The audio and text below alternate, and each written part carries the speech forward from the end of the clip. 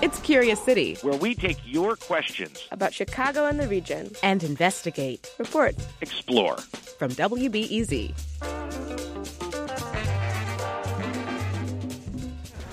Northwestern football is committed to recognizing the men and women of the armed forces that unselfishly protect our freedom every single day. Hi, I'm Curious City reporter Monica Eng, and you're listening to a tribute to an American soldier.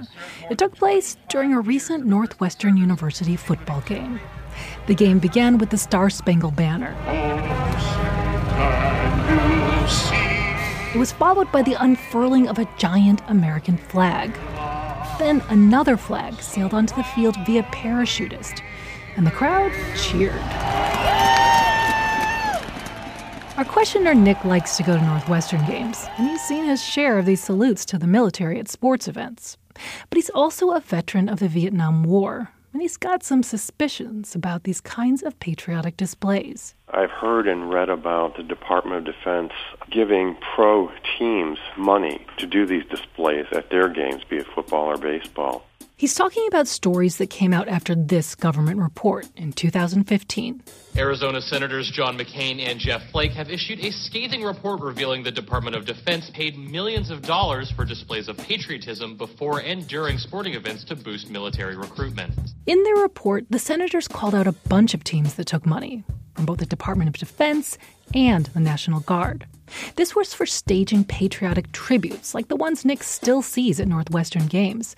So he's got some questions. I'm just kind of wondering if that's filtered down to sports at the collegiate level. You know, are they getting money from the Department of Defense? And if so, why would they be getting money? And why are we doing this? Just to be clear, the kinds of tributes in question, they're things like salutes to hometown military heroes, flyovers, color guards, and flag unfurlings. Essentially, stuff aimed at recruiting new troops and building up public relations for the military. They look a lot like they're voluntary.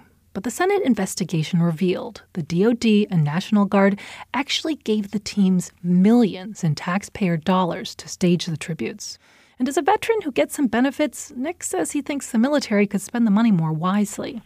As long as there are vets struggling to get disability benefits, as long as there are vets needing health care, be it mental or physical, as long as there are vets who are struggling with the transition to civilian life, it just bothers me that money is going toward paid patriotism. I think the money needs to go toward these other issues.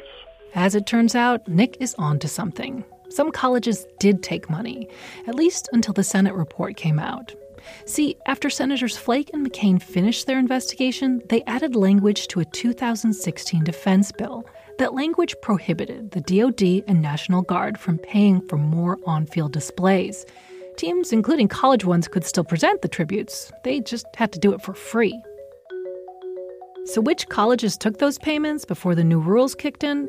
To find out, you have to dig through the Senate report to pages 83 and 84.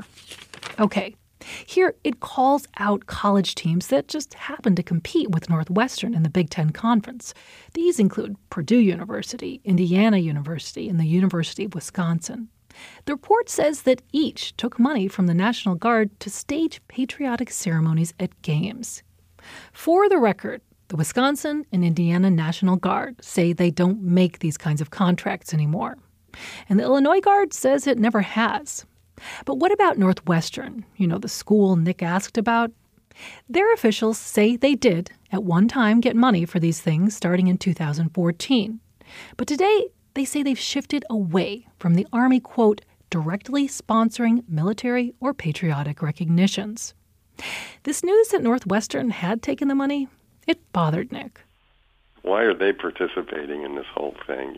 They've got a pretty good endowment over there. So what's this about? Is this about the corporatization of universities nowadays? And it's just this business model. Here's a source stream of revenue that we can collect on. When we asked Northwestern for more details about why they took the money, officials simply stopped responding. So the practices did happen at some Midwestern universities. But if we can believe the officials, they stopped when the new rules kicked in 2016. Given this, you might expect to see a big drop in military spending at college games between 2016 and 17, because there's so much stuff they're no longer allowed to pay for.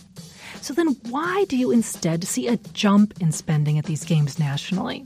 I asked National Guard Bureau spokesman Kurt Rauschenberg, and he essentially said, hey, the new rules only restrict the kinds of things the Guard can pay for at games, not the amount they can spend.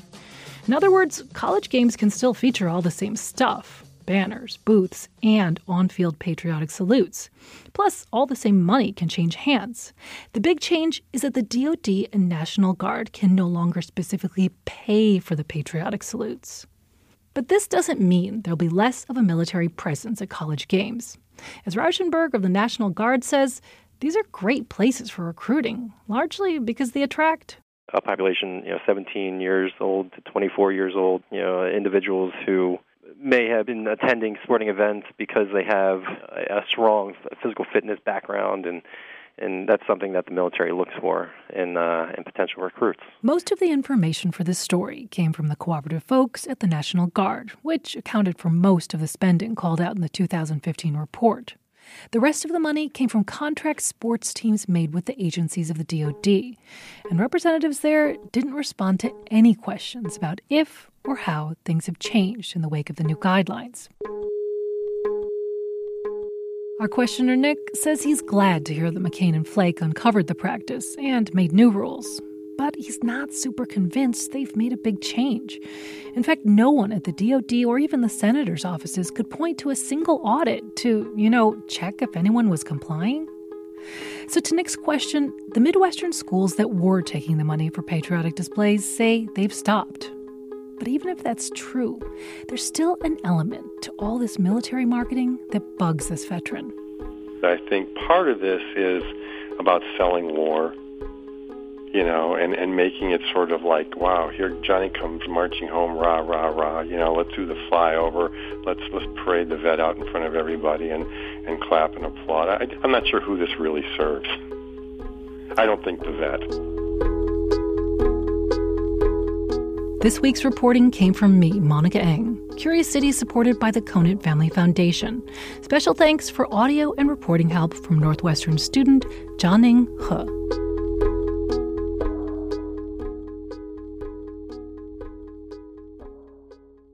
Next time on Curious City, think of the jobs you'd expect to find in the city of Chicago's budget, like police officer, paramedic, or alderman. One man found something unexpected. I was just scrolling through and I saw blacksmith and I thought, did my eyes deceive me? That's right, blacksmith. So burly, bearded dudes smithing swords in a mountain, or something else? We asked one. I think the trade has evolved into what we all do now. That's next time on WBEZ's Curious City.